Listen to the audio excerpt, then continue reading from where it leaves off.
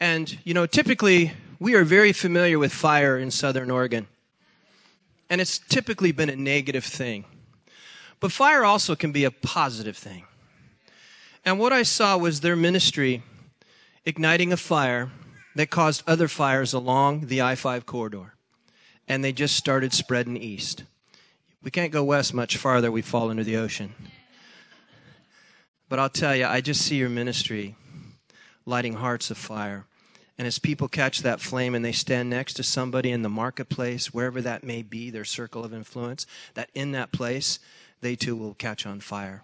And this will grow. You guys bring such clarity to something that has been hard to understand at times. So I thank you for that. So let's give Tom and Katie Cornell a big hand. Come on up.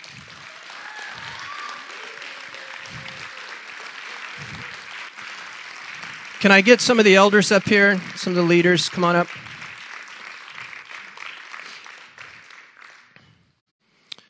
As always, we're going to pray for them. Just an anointing. All right. As Pastor Doug was talking about fire, our youth were at a retreat last weekend, and they did a controlled burn, all the brush that was underneath all these big pines and firs. And I was thinking about that too. That's what truth does, is it eliminates all the falseness, all the stuff that tries to choke out the big, tall trees from really prospering. And as Doug was talking, I just thought about that. So thank you, Lord, so much for Tom and Katie, for their ministry, Lord, for blessing us. And may they continue to preach your word. Just the light of the gospel would be shown and dominate and just expose darkness, God. And that we would be enlightened, others would be enlightened to your truth, Jesus. We just thank you for them. Ask their continued blessings. Lord, I ask that we would have ears to hear and eyes to see what your Spirit is saying to this church through them. Thank you, Lord. Just bless them in Jesus' name. Amen.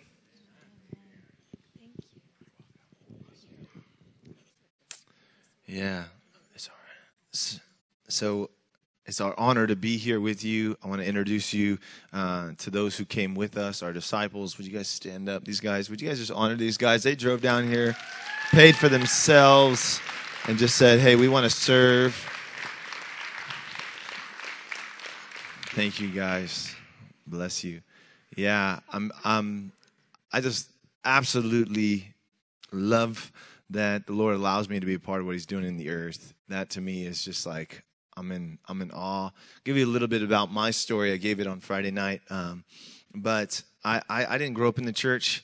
And anyone else here, you didn't grow up in the church. You got saved later, your parents, okay? So I didn't grow up in the church. I grew up in Tacoma, Washington, middle child of 11. And we just grew up. I'm a redheaded kid. Where I grew up was mostly black and other, Vietnamese and whatever, just a big melting pot, very few white people. And, redheads get made fun of with white people, no less, so I fought just, it felt like every single day, but I had 6 brothers and 4 sisters. And so, I did all right. So, but that hardens you, by the way. It hardens you you see people die, you see, there's a lot of gang violence and stuff like that. And so you watch people that you love get shot, get killed, and it does something to you. It affects you from a young age. And so I didn't realize how much it affected me, but then I moved from there to a place called Olalla. Okay, listen, this is the ends of the earth. It doesn't go any further than this. And it's called Olalla, which means the land of many berries. And so Tacoma to the land of many berries. And I'm telling you, I was wearing, FUBU pants and polos up to the, Jordans, and just like I was out of place. They had horses and goats, you know what I mean? It was like no sidewalks, and I was in shock. And it's like a practical joke on your children. So I just got in fight after fight after fight because I was reading everyone wrong. people look at me. I'm like, oh, okay, you want something? And they're like, what? What's going on? And I just beat them up. And it was like I was reading everything wrong. I thought, I have to kind of prove my case and be the tough guy so that, people respect me. And they're like, no, we're just scared of you. And in Tacoma, that's what was valued. And so anyways, so my house burns down. We end up homeless. And I just spend the rest of the time from about 14 on just on my own. And it hardened me again. And any kind of glimmer of light or hope of just joy and kind of whatever, it just got farther and farther away. And I began to rob people. I began to hurt people.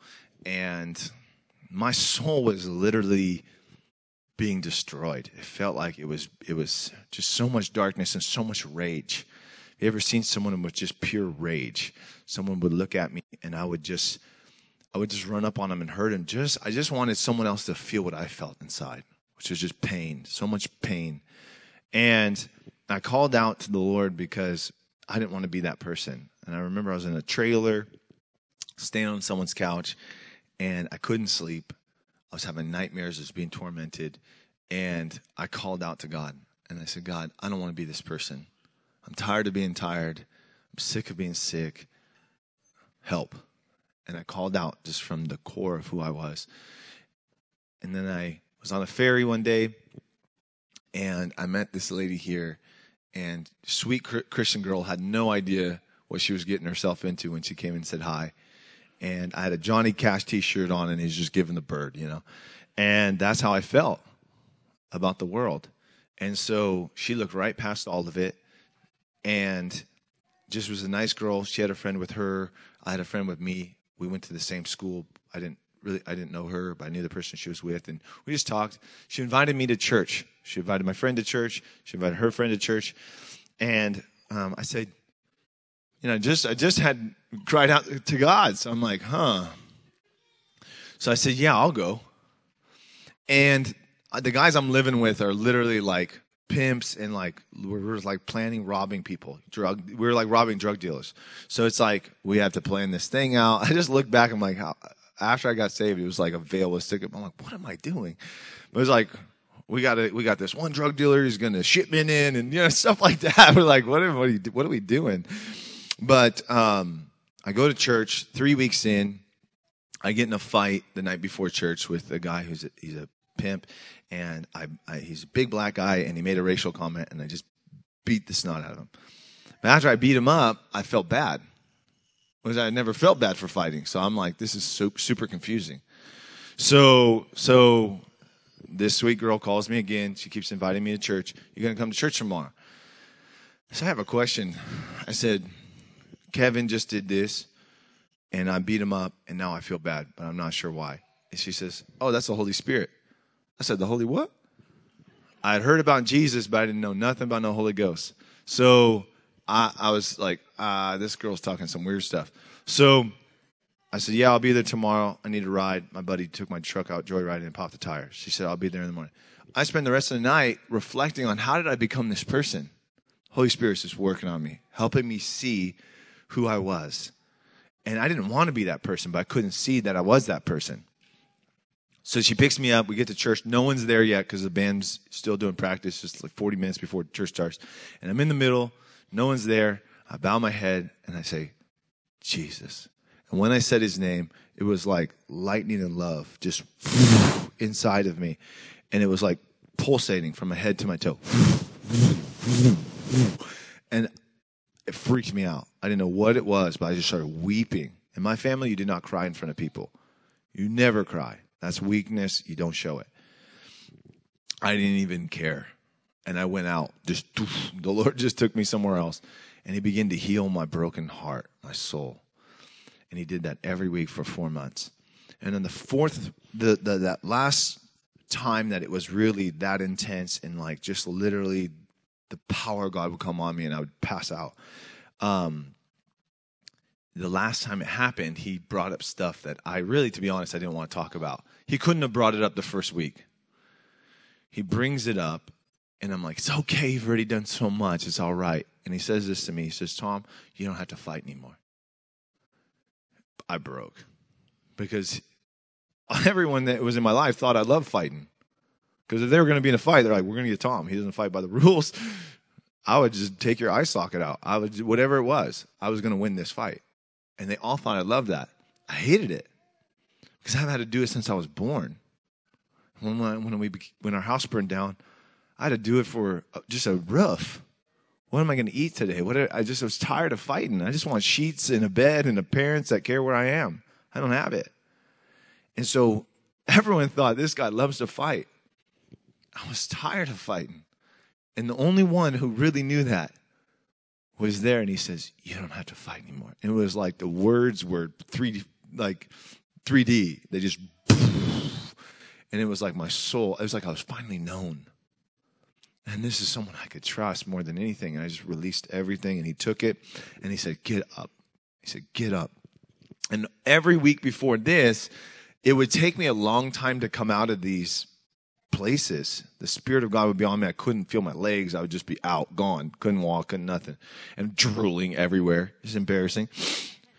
And it would take me 5-10 minutes to get off the ground because I couldn't feel my legs, and I was like coming slowly back into my body basically. And I'd try to, pastor's already preaching, worship's over. I didn't even know worship started. And I'd just try to crawl up on my chair like no one saw. Good word, pastor, and this time it was like when he said, get up, I could feel every part of me. And I stood up and I felt like I was floating. So much was lifted off that I thought I had to check to make sure I was still on the ground. And I remember later when I was reading the scriptures, when instead of saying be healed, he says rise up. But he was healing them, but he says get up, take up your mat. And it was like this, you're healed, get up and walk. And from that moment, people began to speak into my life. And it was the weirdest. I thought Christians were super weird because one, these are the first Christians I ever knew. So, I did not hang out with Christians. I didn't know any Christians. These are the only Christians I know.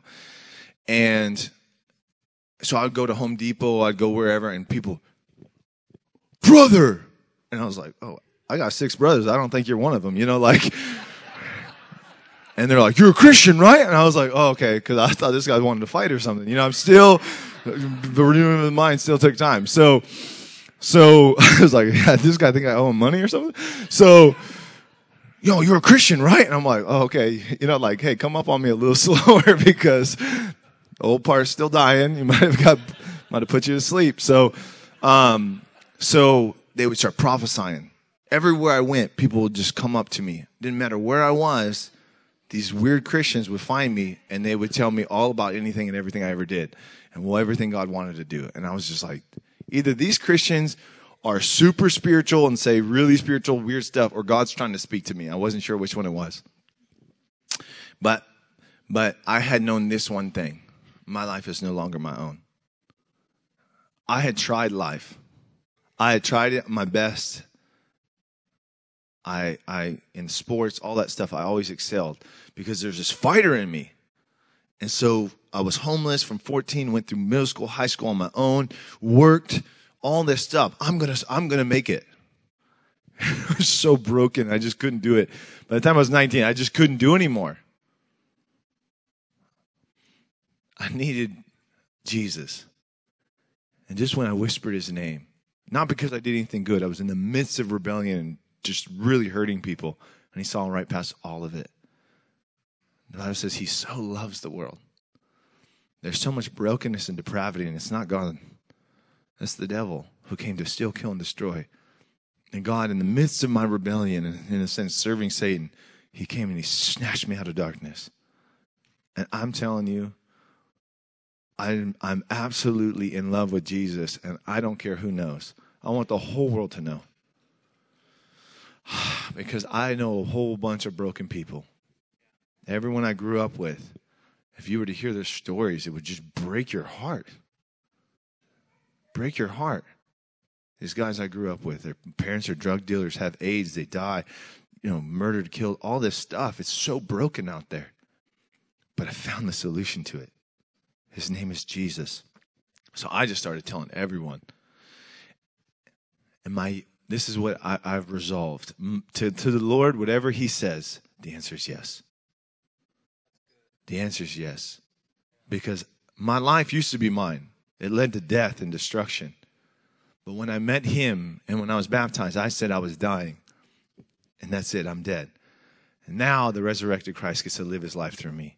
And whatever he wants from me, my answer is yes. So then he says, I want you to go to Africa. I said, have you seen me? Like, doesn't make any sense. So my answer is yes. My answer is yes. Doesn't make any sense to me, but my answer is yes. White kid, the place he sent us was the Sahara Desert. I'm like, I got enough sunscreen for someone like me. I'm like, it's a practical joke. So we go, me and my wife. I don't know how old we were. I don't know, 20 years old. We didn't go with an organization or nothing. We just heard his voice. So we get on a plane. We don't even have a visa. Church, we didn't know. We get there. They speak French. I'm like, they're like saying some word, and turns out they were saying, I can't get in. I don't have a visa. They're like, go over here, but they're speaking French. I barely speak English. I'm like, oh, great. So I go over there. They take a photo. They take my passport from me, throw it in a box of like 100 others. I'm like, I don't think I'm ever going to leave. Like I was just like, push us out. I don't have a visa. I'm like, oh my gosh, what have we done? But my answer is yes. And we're there, and the Lord says, I want you to do this. And he tells us what he wants to do. I want you to build a school in this remote. I'm talking, there was goat trails to get there. I'm like, how can we build something out here? We're in the middle of nowhere. We show up in a vehicle. No one's ever seen a car before or white people. This has to be the first white person they see. I'm like, this is a practical joke. This is crazy. Kids are crying and running away. I was like, I would too. I'm like, this is crazy. The Lord tells me, this is what I want you to do. I'm like, I'm in college still. I'm giving everything I have to obey your voice. I got nothing to give these people. But my answer is yes. So we start building the first school. $50,000 just to get the outside part of the building. I don't have $50.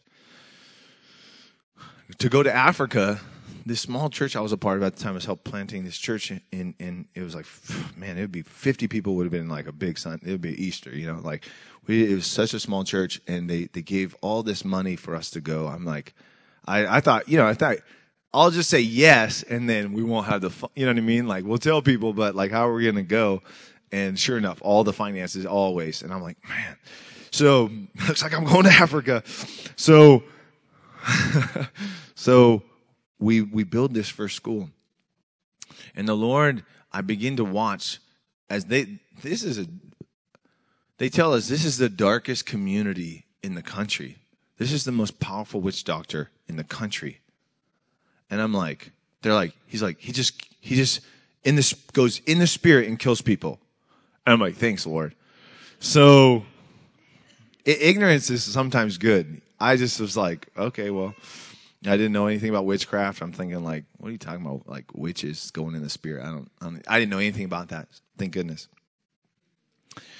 I didn't know enough to be scared, So preach the gospel. People get saved. All this stuff starts happening. Well, now fast forward 13, 14 years. And we have 7 schools and thousands of kids and churches and hospitals and all this stuff. And the Lord is saying, I'm going to change this portion of the world. The Muslims and the animists, they're the ones who rule everything. The Muslims kill you if you don't believe. The animists that's witchcraft. And they'll kill you if you don't, honor all this stuff. And I'm like, Lord, you're sending me there. Why? And it doesn't have to make any sense to me, but my answer is yes. Amen? And so the Lord, we saw 12,000 people saved last year. These are Muslims and witches. 12,000 of them saved last year. Going places they say we're not even allowed to go. We saw 5 resurrections saw countless healings. It just doesn't like deliverance and healing, all this, the lame walking, the deaf hearing, like it's just amazing. And my answer is just yes. Because those people, some of which have done wickedness, and I go, yeah, me too. So if the mercy and the grace of God is for me, it's for them. So now it makes sense. Grew up a poor kid with no home, and the Lord could send me to this place of poverty and hardship, and I'm like, yeah, this is like home. This is like, I feel like I grew up here. And the Lord says, yep. I said, wow, you take what seems like it's one thing and you make it another. You're a good God. You're so merciful and so gracious. We see witch doctors saved. It's just crazy what the Lord is doing. And I want to extend, I'm going to preach on something else, but I just want to extend to you the opportunity to partner with what God's doing. This is how I always feel that God allows me to be a part of what he's doing in the earth. Listen, it's beyond, I would have never thought it up, what he's doing. What we're seeing is just absolutely crazy. It doesn't make logical sense. We have missionaries that talk to us that say, I was there for this many years and we couldn't get anything off the ground. How are you guys doing this? I don't know. We didn't go through the 6-year school you went through to learn how to be a missionary. We just went and we just obeyed God's voice, and this is what he's done. And they're like, no, I'm like, how'd you really do it? It's like, nah, that's what we did. And they're like, nah, it has to be more complicated than that. I'm like, nah, we just obeyed his voice. If we would have learned from the teachers how to do it, we probably would have done it differently. But we learned from the teacher how to do it, and it's caused this crazy, outrageous fruit. And so I want to give you that opportunity today. Later today, you can go out in the lobby. We have these kids, and we're feeding thousands of kids every single day. And we're seeing thousands of kids. I'm talking some of these kids, they're bound to be the next witch doctor in the community because that's their lot. The lot fell on them. They're the next high priest of Satan in their community. And then they get saved. And their families abandon them and say, you're not allowed to come home unless you're willing to do the sacrifices. And I said, I'm not willing to do the sacrifice. There's been a sacrifice. There's no more need for sacrifice. Jesus is the sacrifice. And I'm like, these kids are being abandoned. And we're just like, what is the church supposed to do? We take them in. We care for them. And so that's what we're doing, and that's what we're extending to you an opportunity to be a part of, is to raise up a generation. Raise up a generation of people who their yes is yes to the Lord. Not because it was an easy yes. It cost them everything. Amen? It cost Jesus everything. And it costs us everything. And so we have a bunch of kids out there. Many of these kids, if you just hear their stories. Oh, right now, if you want to partner with, you can take one of these, ponder on it. By the end of the day, if you say you want to do it, you can fill it out. If you're like, prayed about it, didn't really want to do it, I'm just put it back out at the table out there. But we have a video. Check this out. This is what God's doing.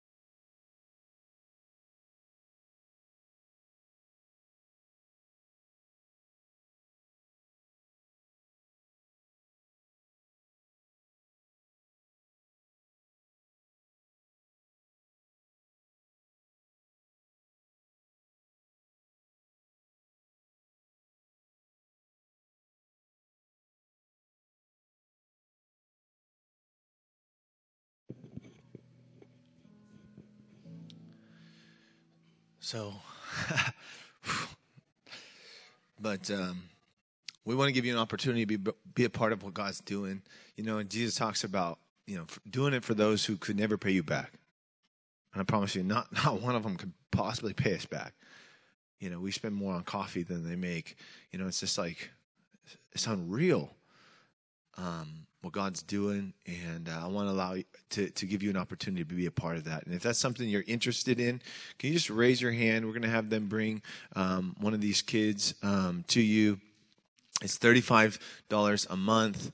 And this is going to provide for their school, their health care, their clothes, their education, just all that stuff. We want to raise an army of kids who love the Lord, and they can take it into the furthest places we can't go. Mali. Listen, when we go to the north, they have to hide us because they're being murdered there. The Muslims are murdering the Christians. We had 20 pastors 2 years ago that we were partnered with, and there's like 7 of them still alive. They're all murdered. And some of these kids are their children who've lost their families, and other people took them in, and they don't have homes or any of these things. And we said, we'll take them. We'll take them. There's a church in America we'll partner with. We'll take those kids. We'll extend the Father's heart to these kids. And so that's what we're doing. And I'm telling you, the need is far greater than anything my wife and I could possibly do. But it's been the church who said, we're with you. We're with you. And every time we go, the need that's brought before us, some of these guys have been there and they see the need and they hear the requests. And these requests, you know, in America, if we hear one person that has a need like this, we would just like, no way, that's not okay. We would go to just meet that need. There, it's like you're surrounded by a need that's just crazy, crazy. People's wives who were taken and the stuff that's being done to them is unthinkable, and their children are left, and it's just unreal, some of the stuff that's happening.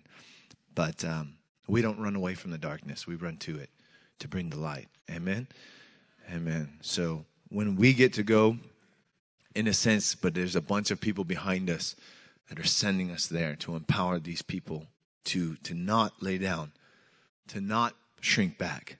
The Bible says we're not of those who shrink back. And then this is the people that we're with, like we said, so many martyrs that we've worked with. They're no longer, they're before the throne of God right now. But we were working with them when they were killed.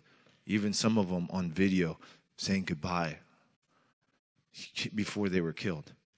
And it's like, that's real.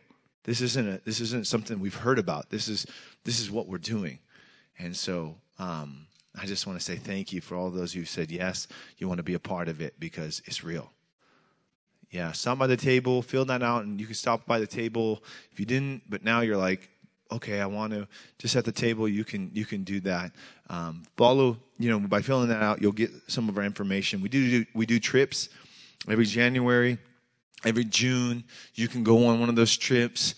There's a process because it's not a joke. What we're doing is it's not a safari, so we kind of vet people, make sure, because we're going into the darkness. So if you're going to go, we want to make sure that you're all right with Jesus, you're doing good, and that you're not going to go unaware. Amen. I asked the Lord what he wanted to speak on this morning, and he changed the topic on me from what I thought he wanted to talk on. So he told me this morning, so we'll see how it goes. Lord, we thank you for your word. It's life to us. It's life to us. We ask that you give us eyes to see, ears to hear, a heart of understanding. We ask that the wisdom and knowledge of the sevenfold Spirit of God, that wisdom and understanding and knowledge would be given to us by that Spirit, for us to understand, for us to know, and for us to walk in it. Speak life to us today. We ask it in Jesus' name. I'm going to be in Matthew chapter 6. Pretty famous. Well, the whole Bible's pretty famous, but number one selling book in history every year. It is. There's not another book published more and printed more than this book. Every year, it's the number one selling book. And it has been. I was telling Bradford, this is one of my disciples, and you stand up, look at this. We didn't do this on purpose, but that's awesome. Come on.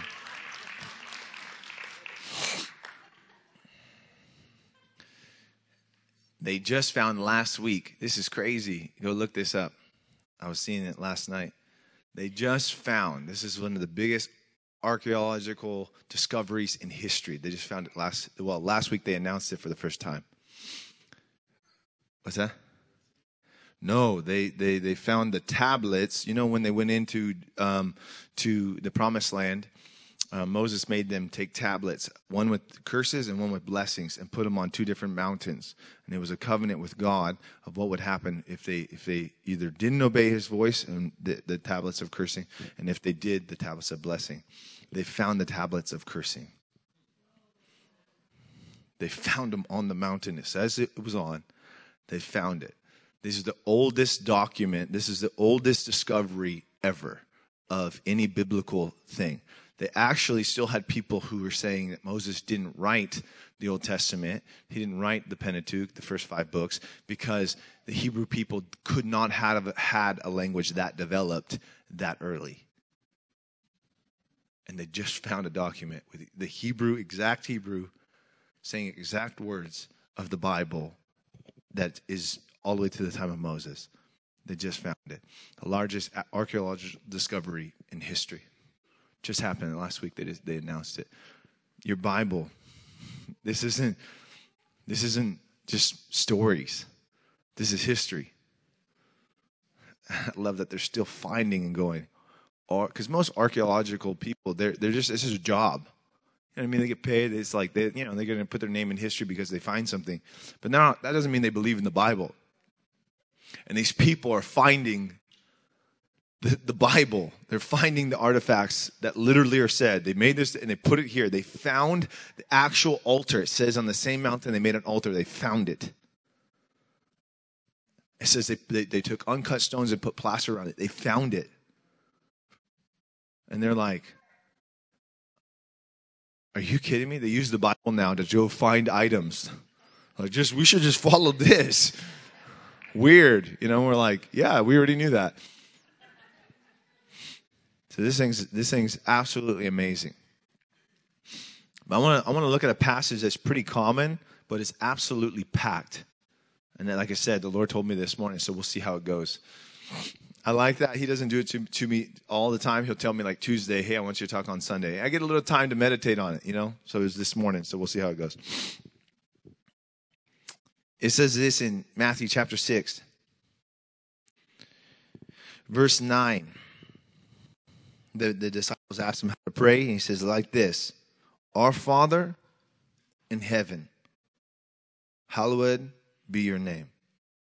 I just stopped there. The fact that we get to call Yahweh Father, let me just tell you, that to me should never get, I just talked about at Sozo Church. I said, listen, we have this problem. This is the problem. In America, we make God friend too quickly. How many of you know it takes time to make a friend? You can have acquaintances, but it takes time to really make a friend. We make God friend right away. I'm down with Jesus. Jesus is just okay with me, He's all right with me. And we just make God buddy before we really understand who he is. Our Father, who art in heaven, hallowed, holy. You're holy. The Bible says he's a consuming fire. Moses asked, can I see you? Show me you. I want to see you. He says, listen, no man can see me and live. No man can see God in this nature, in this way, and live. We just make Jesus just a buddy. We don't recognize that he, this God, the triune, the Father, Son, Holy, this God existed before time and decided to make a universe and just spoke it and it happened. He's a star-breathing God. This is crazy. And he's like, I want you to know me as Father. To me, by the way, also to the Jewish people, because they understood him as the one. Korah rises up against Moses and the earth swallows him. They're like, that's who God is. And then he's like, I want to be known as Dad. They're like, They wouldn't even say Yahweh. They wouldn't even say it. Church, they would not say his name because they revered him. They wouldn't write his name. When you read the Bible, when it says Lord, capital Lord, that's what they did. They shortened it, changed the vowels so that they could say what they meant to. We're talking about Yahweh. We all know that, but none of us dare say his name. Lest we accidentally take it in vain. That's how they revered this God. We see Job questions God. I'm telling you, when I read that, it was like, this is the God I know. Because when I was taken into those encounters, that's what was happening. I felt this reverence, this love, and yet reverence that I couldn't describe. I spent years trying to describe it to Katie. I had a reverence and an understanding of the sovereignty and the vastness of who this God was, just because I was in the same space. Not because I saw him, because I was in the same space. It was like I knew stuff about the Bible before I ever read it, because I was in his space.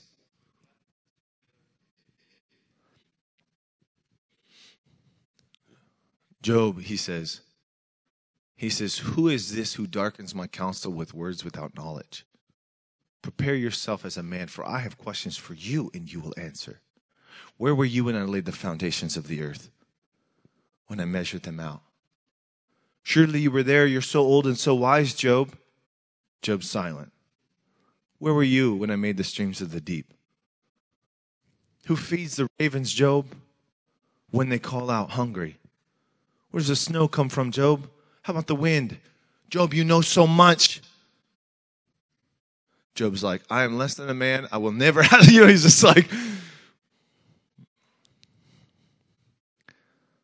So we treat God as common, and he's like, who is this who darkens my counsel with words without knowledge? It's like, this God. Father. Call me Father. That's what I want to be.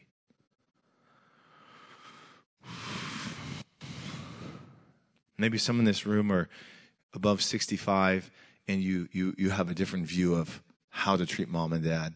But I think the 60s and 70s, maybe we ruined something. Something happened there. We disregard mom and dad. There's a lack of reverence. Maybe it's getting further away from our roots. But my dad is Irish Italian. Both of my grandparents are immigrants. We call it a paterfamilia, the head of the family. There was one. And you respected dad. He would take you off your feet if you didn't. So I still had that dad who was raised by immigrants and Irish and Italian. Why would a full Irish person and a full Italian woman marry? I have zero idea. But they did. And they produced my dad. And I feared him. I loved him with all my heart, but I feared him. I knew how to treat my dad. And I knew if I didn't treat him that way, I was going to take a nap. Not because he was going to send me to the room. I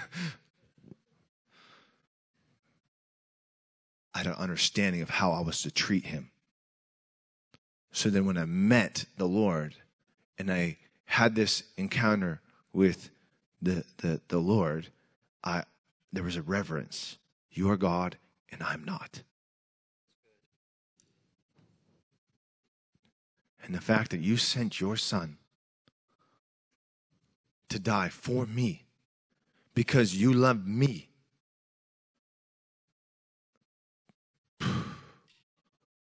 The Bible says in Matthew 22 that Pharisees, Sadducees asked Jesus, what's the greatest of the commandments? What does Jesus say?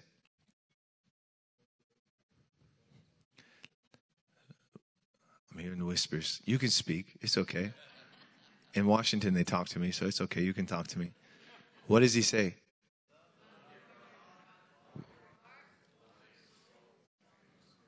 Everything that you are, love the Lord. Love him. This is what he requires of you, church. What's the second of the two? Love your neighbor as yourself. In this, the law and the prophets are fulfilled. The fullness of the law and the prophets are fulfilled in this. If you do this, you'll fulfill it. And only one man was able to do it. And then he requires that of us.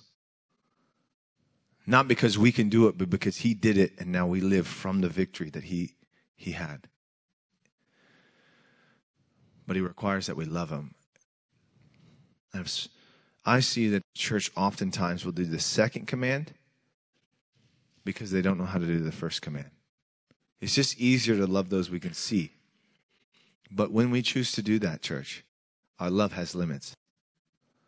Because God's love has no limits. And what I found was I would go and be with him.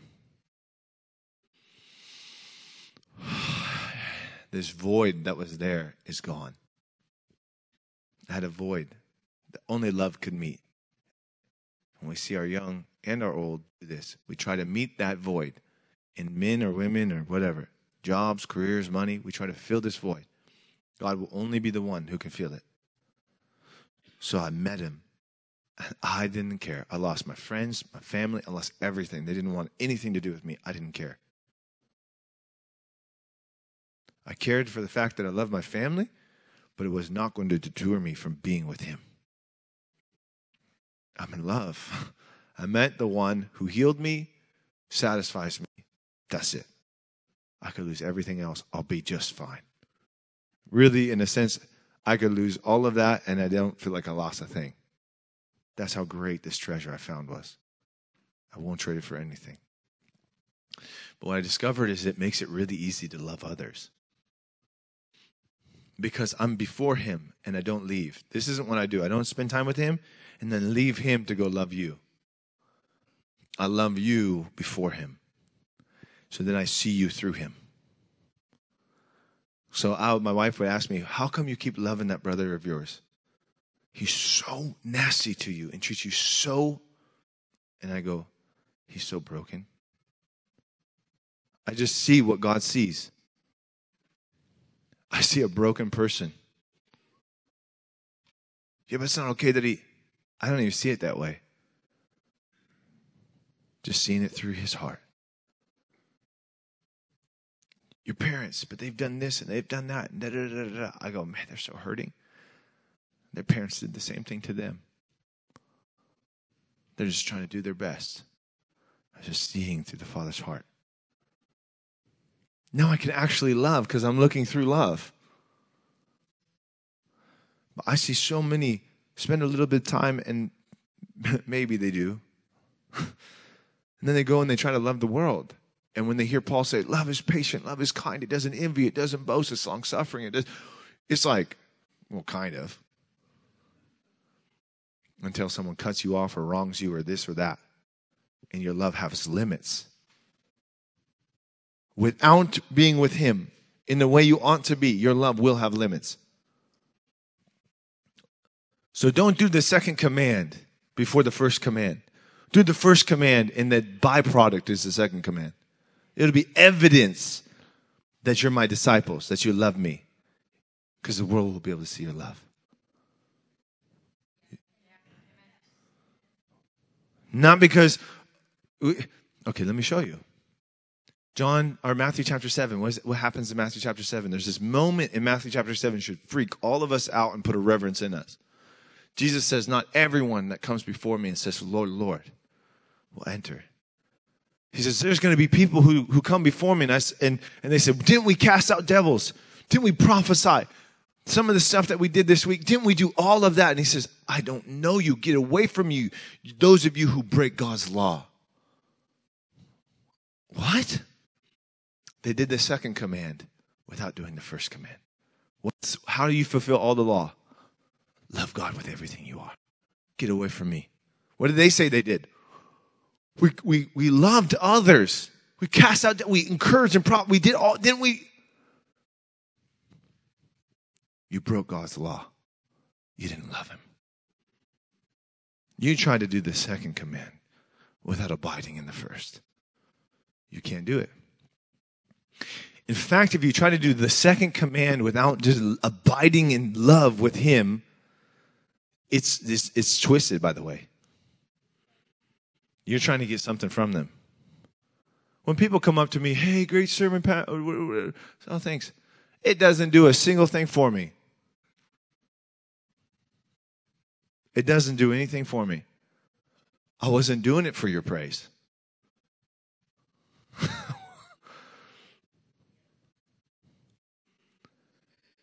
But when people, I meet pastors all the time, how did I do? What'd you think?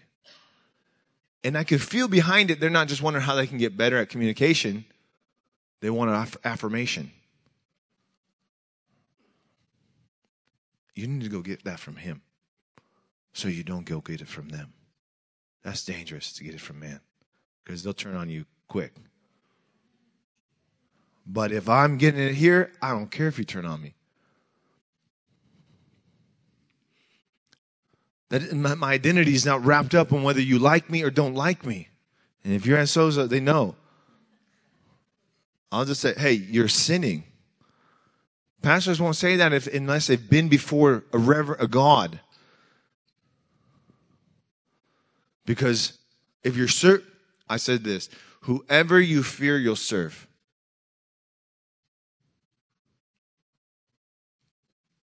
If I fear man, I'll serve man. For their praise, for their whatever. But if I revere him, that's who I'll serve.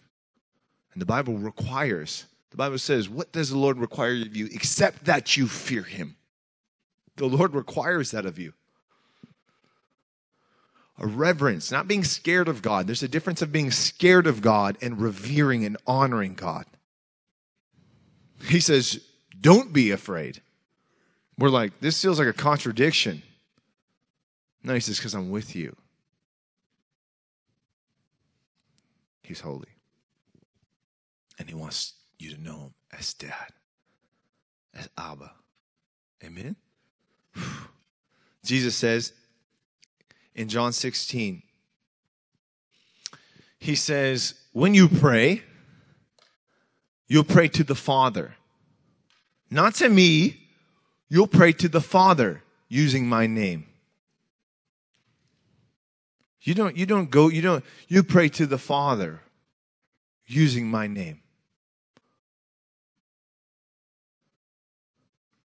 The next chapter, he says, Father, and he prays. This is the real Lord's Prayer here. Not when he's teaching them to pray. One he's just praying that we have recorded. It's amazing. My prayer is that they would be where I am. And they would have what I've had since the beginning. That they would know you love them as much as you love me. When I read that verse for the first time, I wanted to faint. Jesus said, for the Father, you love them as much as you love me. What? The Lord showed me. He says, which one of your kids do you love most? I said, oh, Father. This one. I'm joking. Sorry. I couldn't help myself. I have 4 kids. 2 adopted, 2 biological. 2 adopted girls, 2 biological boys. Which one do I love most? You can't. If you're a parent, you know you can't answer that question. You're going, you must not have kids to answer that question. Right? So Jesus is the Son. Hebrews says that we've entered the church of the firstborn. When I read that, I go, wait a second. He says, you're the church of the firstborn. Meaning, not even Jesus is declaring he's the firstborn. Even though we know he's the firstborn. He's like, yeah, we all are. In the sense of inheritance, in the sense of all that. Jesus is like, I'm just going to share my inheritance. We're all going to share in the same inheritance. We're like, The firstborn says, "Nah, we're all firstborns. I'll just share it all with you." What? I'm sorry. I never can get over this. My mind will not let me to try to fully comprehend and make that common. God sent his one and only to die on my behalf. Jesus had to die for me to come even close to the Father. For his blood to wash away my sins, to make me holy and allow me to come into that holy place so I don't die. And he says, boldly come in. Only a son can come boldly in. That or a bride, like Esther. The other term the Bible uses for you is the bride of Christ. Wow. He's holy. And the Father loves you as much as he loves Jesus. Just let that sink in. Every devil that lies to you and says, you're this, you're that, you're not good, and you're shame, all that stuff. Flush it. That's where those demons belong. Flush it. The Bible says. And he puts his word above his name. He says he loves you as much as he loves Jesus. Wow. Father, who art in heaven, holy, holy, holy. Your kingdom come. Your will be done on earth as it is in heaven. This is God's desire. Jesus only prays according to the Father's will. And he's like, let me teach you how to pray according to the Father's will. The Father wants to be on earth. The Bible starts in a garden with the Father on earth and ends in a garden with the Father on earth. He wants cohabitation. He wants to walk and do life with you. This is good news. So he says, pray this. Your kingdom come. Your will be done. Not yours, his. But when you love him, they become the same. Not that he changes his will to yours, but you change yours to his because you realize his is way better.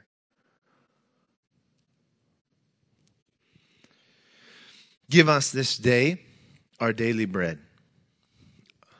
You know, there's different imageries in the scriptures for bread. In the New Testament alone, I see 4 different imageries for bread. One is bread, which I'm on keto, so I don't eat it, but I want to. We were at Sizzlers yesterday with the cheese and the what? I was like, you put that, get behind me, Satan, trying to tempt me. It looked good. Bradford just ate it. He was like, oh my gosh, Tom. Oh. It's like, really? It's messed up. But bread is good, isn't it? Oh, anyone been to Europe? They make it every day.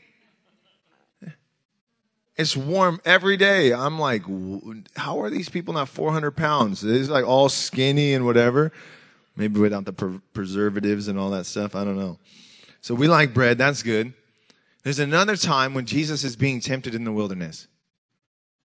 And Satan comes and he says, hey, you're fasting. I know you're hungry. If you be God's son, because the Father said it, this is my son in whom I'm well pleased. And he comes to twist and pervert that. Did God really say? Well, if God really said, then why don't you speak to that rock and turn it into bread? And what does Jesus say? Man doesn't live by bread alone. He's speaking Deuteronomy, by the way. He's speaking scripture to the devil, because that's the sword to defend yourself. It's the word of God. Man doesn't live by bread alone, but by every word that proceeds from the mouth of God. By every word that proceeds. So the word of God, give us this day. Hey, Dad, will you speak to me today? That's how we live, church. Give us this day our daily bread. You don't live by bread alone. You live by the word, which becomes bread to us, because Jesus says he's the manna that came down from heaven. And he is his word, John 1, right? The word became flesh and dwelt among us. And it's the manna from heaven to feed you between here and the promise. Come on, church, you're quiet. Isn't that good news? Jesus is the word. I need to hear his word today. And by the way, the word being used for word isn't even logos. It's rhema. It's hearing his voice. But you can get that right here. Read this, and the Spirit of God will turn this into rhema. It'll just jump out off you, hit you in the chest, and you just go, oh. That's better than a ribeye steak. You know what I mean? You go about skipping throughout your day because God spoke to you. Amen? We live by that bread. Man, when people don't eat that bread, when they don't ask and take part of that bread, I can tell. I've been pastoring, senior pastoring for 10 years, and the people come to me, oh, Pastor, will you pray for me? I said, well, can I ask you a question before we go into that? Where are you reading in your Bible right now? Because you would see your whole situation differently if the living one was speaking to you every day. You would realize you're more than a conqueror. You'd realize it because he would be speaking it to you. So I wish I could help you. I wish at 5 a.m. I could shake you, wake you up, and say, oh, time to be with Yahweh this morning. But I'm not. Okay? Because I'm with Yahweh. Another imagery in Scripture for bread. Jesus was pierced for our transgressions, crushed for our iniquities, and by his wounds you are healed. And Jesus says, hey, I want you to take this bread. I want you to take it and eat it as a remembrance of my body broken for you. You know, in communion, when you take the bread, you're declaring his body was broken for your healing. Healing, give us this day our daily bread. So what I do if I have any problem, any infirmity, anything like that, take communion. Thank you, Jesus, that this doesn't belong to me. This does. My healing, it belongs to me. That's my inheritance in Christ. Healing. Give me this day my daily bread. Amen? We have another scripture.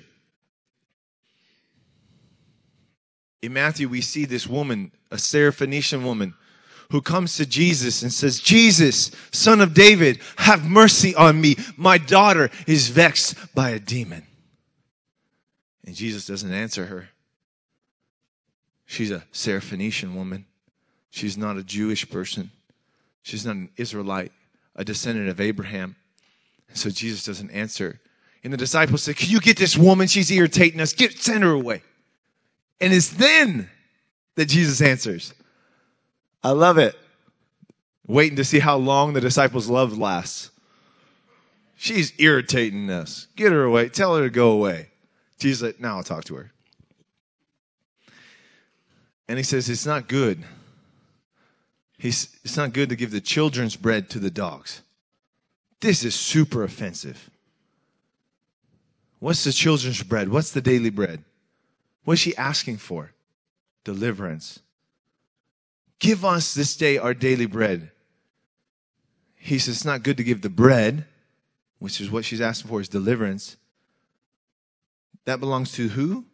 The children. Our Father, who art in heaven. To the dogs, which is unclean as a Gentile, unbeliever. The bread from the Father's table is for the children. It's for you. Our Father. Deliverance is for those who are children. For those who love him. Hearken unto his voice. Amen? Healing. The word of God. Deliverance. And physical bread. He says, ask for it every day. We like that.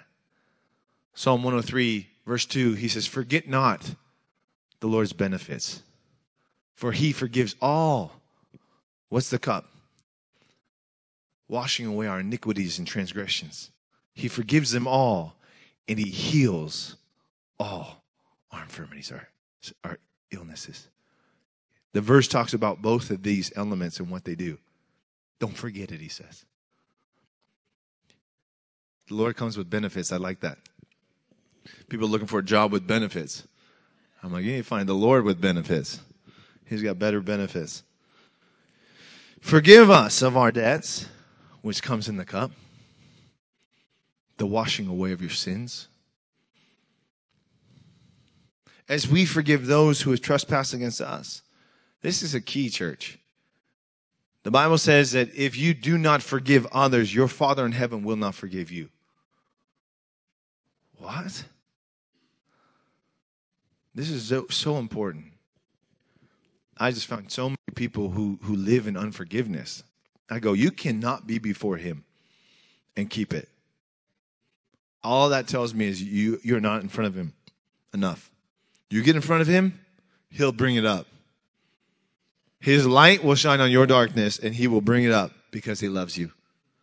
Because it's a sin, and sin leads to death, and he's the living one. What did the disciples say to the Pharisees and to the religious? You killed the author of life. He's the living one. You come before him, and you've got death living inside of you through bitterness and unforgiveness, he'll bring it up so that you can remove it, so that nothing hinders love. You know, sin hinders love. The communion he wants to have with you, your sin hinders that communion. That hinders love. He's not angry and all this. He doesn't want anything to hinder love. So, Father, forgive us our transgressions. As you've forgiven ours, Lord, we forgive theirs. Amen? So that we can love him and our neighbor. Thank you for forgiving us. We forgive them. The 2 commandments. Love him, love them. I'm breaking it already if I'm in unforgiveness towards another person. I'm hindering love.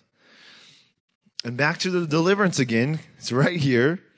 Lead us not into temptation.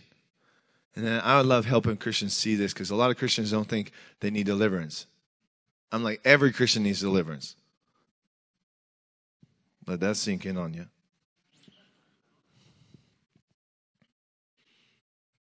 Deliverance is for the children.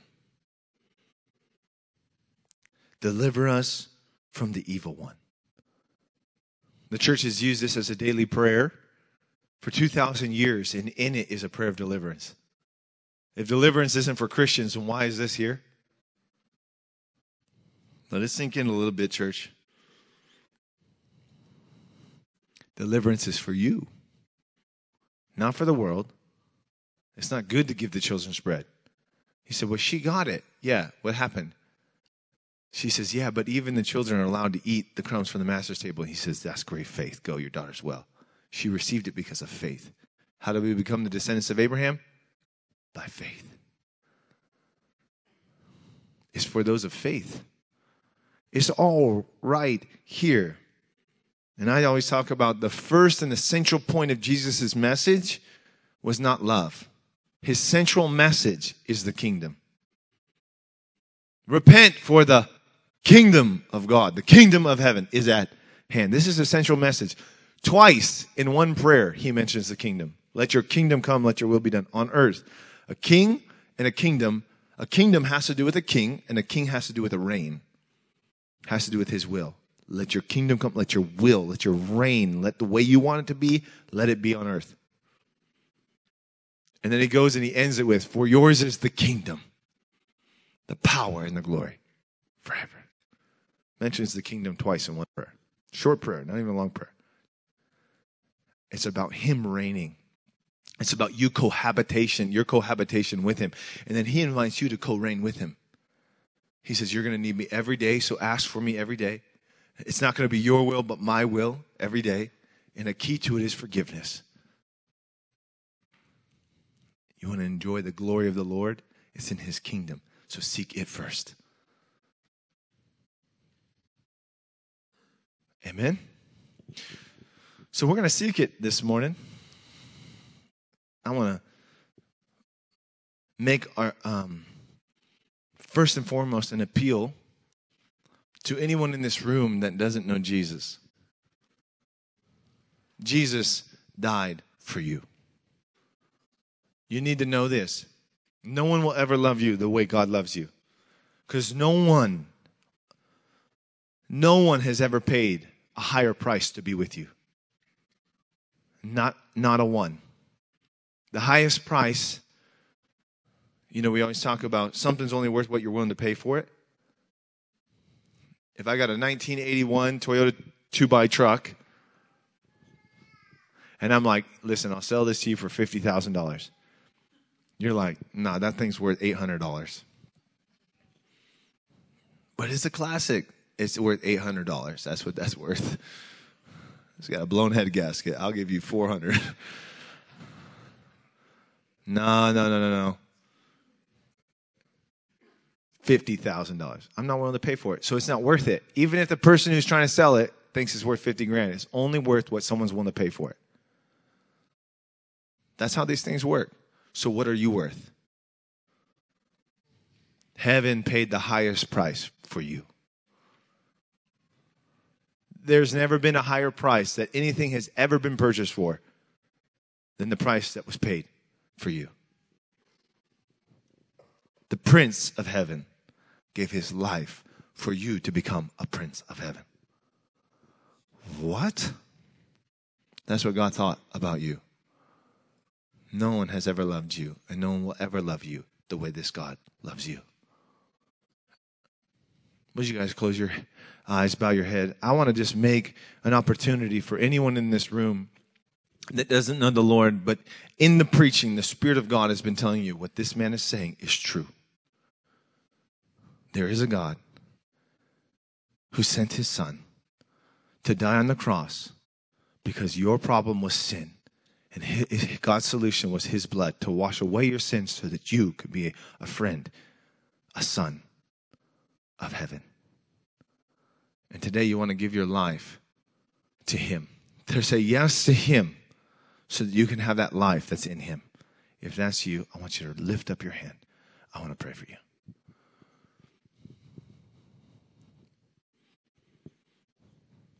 Amen. I see that hand. The Spirit of God is speaking to those in this room that this word was for. What I just said in the last 15 seconds, it was for a couple of you. And I promise you, not every person sitting here was feeling that same pressing of the Spirit of God. They weren't feeling it because they either already have it or they don't want it. But for some of you, the Spirit of God was pushing, saying, this is for you. I don't want you to resist that. I want you to say, yes, this is for me. I want it. If that's you, just lift up your hand. I want to pray for you. Thank you, Lord. I see those hands. I want you to pray this prayer. If that was you, you lift up your hand. If this already belongs to you, pray this with me. Say, Father God. Church, across this room, say, Father God, I believe that Jesus Christ is your Son. He died for my sins on the cross, was buried for 3 days, and on the third day, rose from the dead. He's now seated with you, and he's poured out his Spirit. I ask that you would give me that Spirit.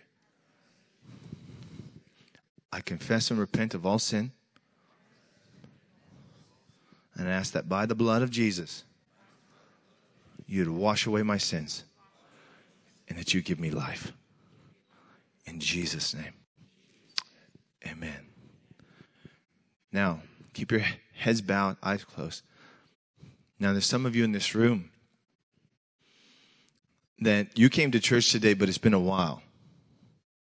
And to be honest, you feel distance from the Lord. You believe in the Lord. You know Jesus is the Son of God. You've given your life to him. You've been baptized. But you've been what we call backslidden. You've kind of thought, maybe I can do this without coming before him very often. And right now you feel that void between you and him. And sin has begun to creep in. And you begin to feel shame and condemnation and those things. But it's not for you. And the Bible says that if we sin, he says, but if you confess your sins, He's faithful and just to forgive you and cleanse you of all unrighteousness. He's willing to do that. And that's for you this morning. You don't want to leave this place without being made right with God. You're ready to turn away from your sins. You're ready to come back into His presence and for His delight to be upon your life. If that's you, lift up your hand. I want to pray with you. You feel that distance between you and God, but you don't want it anymore. If that's you, say this prayer with me. Say, Father God, across this room, everyone say it with me.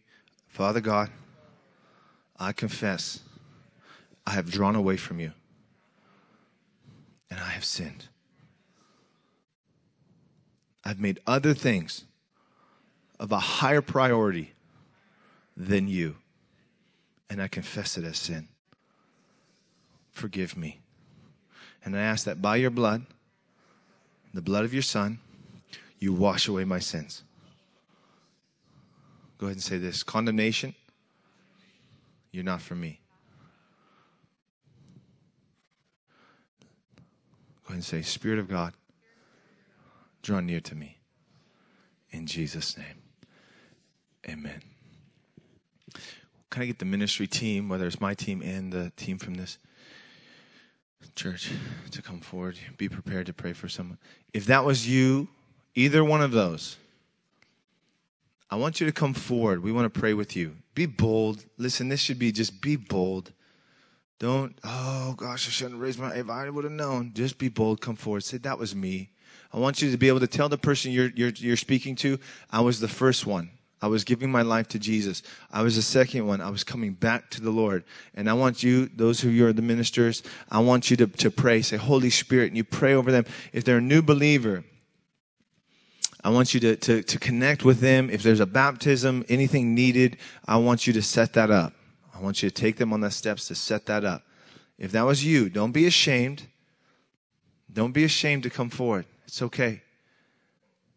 Don't be ashamed to come forward. I saw your hands too, by the way, so I can either just like you come up here. So don't be ashamed. Just come forward. It's okay. This should be a normal part because you need a family. The Lord said to me, He says, it's okay that you need help sometimes. That's why I gave you a family. I said, oh, thank you, Lord. Okay, so if you're the one who needs to receive prayer, stand facing the person. Turn and stand facing one of these leaders. They're going to pray for you, okay? Go ahead and begin to pray. Yes. Go ahead and begin to pray. Thank you, Lord. Now here's what I want to make available. The other two breads, healing and deliverance. If you need healing in your body, that's for you. That's the children's bread. You need healing in your bodies. So if you want right now, you can just stand up. You need healing in your body. Just stand up. I want to begin to just pray across this room for each other, for healing in the body. If you want to come forward, you can come forward for prayer for healing. If you got nightmares, you got food allergies, listen, those are unclean spirits. And it's not a big deal. They just need to be told to left. They're messing with the wrong person. You belong to the kingdom, and they need to leave you. They don't get to come against you. They need to leave you, okay? So nightmares, food allergies, those type of things, anxiety and depression and fear, overwhelming fear about things. You got phobias, and some people are like, that's a weird, like, why are you afraid of that? That's the enemy trying to work against your life. If you need prayer for those things to just leave you, I want you to come forward. For the rest of you, I want you to pray for these guys, okay? Begin to intercede for them. God's doing something right now, okay? So these might be someone you love. It might be someone you don't know, and you don't like have that, oh, I love them. But God loves them, okay? And you want your heart to be like His. Pray for them because God loves them, amen? So anyone that has nightmares, I just sense to some of you, the enemy comes at night.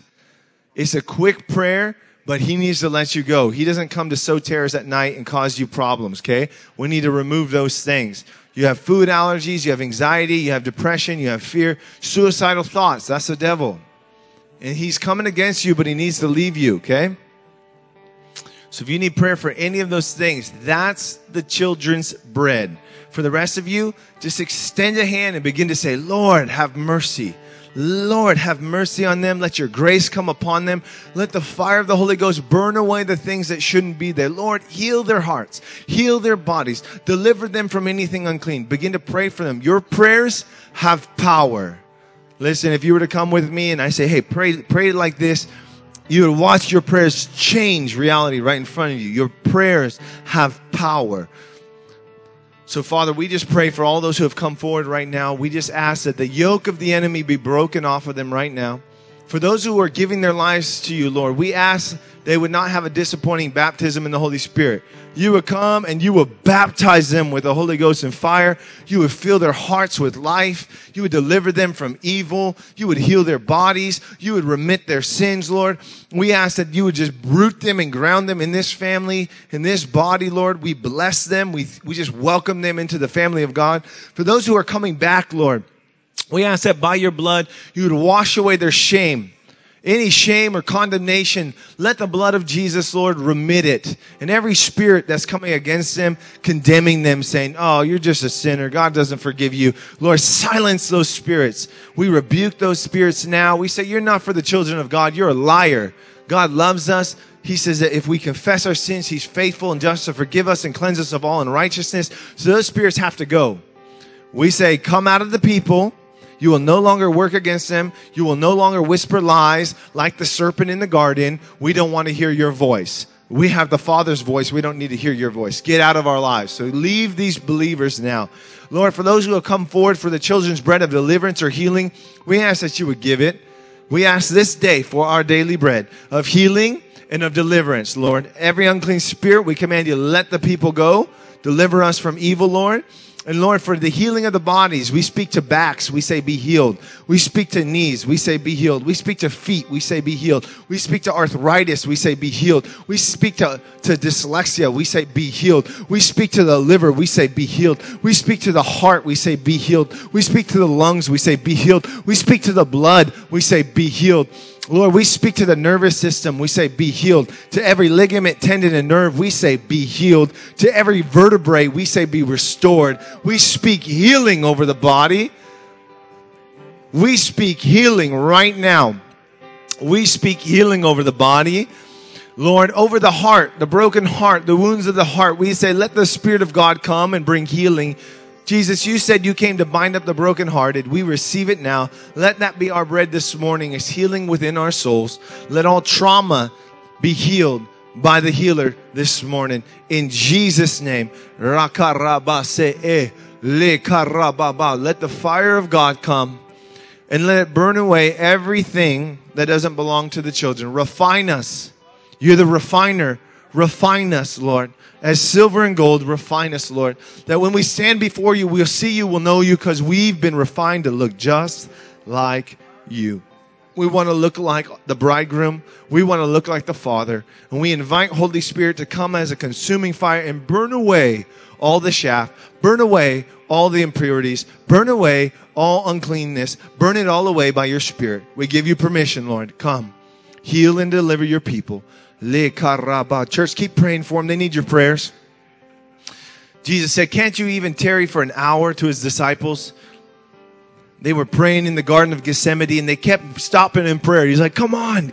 He's encouraging them. Keep on praying. You can pray longer. So Lord, we bless them. We ask that heaven would invade earth in this place right now and heal that which needs to be healed. Deliver that which needs to be delivered. Wash away that which needs to be washed away. Lord, we forgive those who have sinned against us. We forgive them. We release them, Lord. You forgave us. We ask that your mercy and your grace would be upon them. Your love would fill them. Your peace would rest on them and around them. We ask this, Lord. We ask that the fear of the Lord would fill your people. Let the wisdom of the Lord be the fruit of it, Lord. Oh, Lord, we need you. Not by our strength, not by our might, but by the Spirit, Lord. This is how this ministry is done. You said the Spirit brings eternal life. Human effort is useless. We declare our need for the Spirit of God. We need you, Holy One. We need you, Holy Spirit. We ask that you come like a fire and burn away all the impurities, all the sin and shame and condemnation. Every infirmity be healed and delivered. Every wound or injury be healed. Let the Spirit of the living God come and make the broken things whole. Let the depression lift and let joy come. Let those things, those appetites for things that are just lesser things, Let them have a new appetite for the holiness of God, for the righteousness of God. Let them hunger and thirst for righteousness. We bless the name of the Lord. Oh, Lord, we love you. Oh, we exalt you, Lord. We love you. Oh, Lord, we love you. We love you. We love you. We love you, Lord. We thank you for what you've already done, Lord. You said, enter your courts with thanksgiving, your gates with praise. Oh, Lord, we love you. We love you, Lord. We thank you for the healing and the deliverance. We thank you for the salvation of those who raised the two that gave their lives to Jesus this morning. We celebrate you, Lord. We celebrate our brother and our sister who gave their lives and came into the kingdom today. We thank you, Lord. We thank you. We love you. We love you, Lord. We love you, Lord. We exalt you. Let the Spirit of the Lord come now. We love you, Lord. Healing. Healing, Lord. Let the anointing break the yoke. Let their souls be healed. Let their hearts be bound up. Let the Spirit of the Lord come and baptize. Let them speak in new tongues and prophesy. Let all shame and condemnation go. Let every spirit of lust and perversion go. Let every spirit of depression and anxiety go. Let every spirit coming against God's people. We say you're trespassing on holy ground. We command you, let the people go. Let the people go. Every devil that's binding the minds of the people, causing learning problems, causing speech or vision or any issues like that, we break that off now. We break off every demonic crown. We break it off now. We say, let the crown of Christ be upon them. Yeah, let healing come upon their minds. Yes, peace upon their hearts. Every devil, we command you, let the people go. You're trespassing on holy ground. Every infirmity, leave the people. Every weight of heartache, leave the people. We love you, Lord. Ooh, we love you, Lord. We love you, Lord. We love you, Lord. Holy, holy, holy.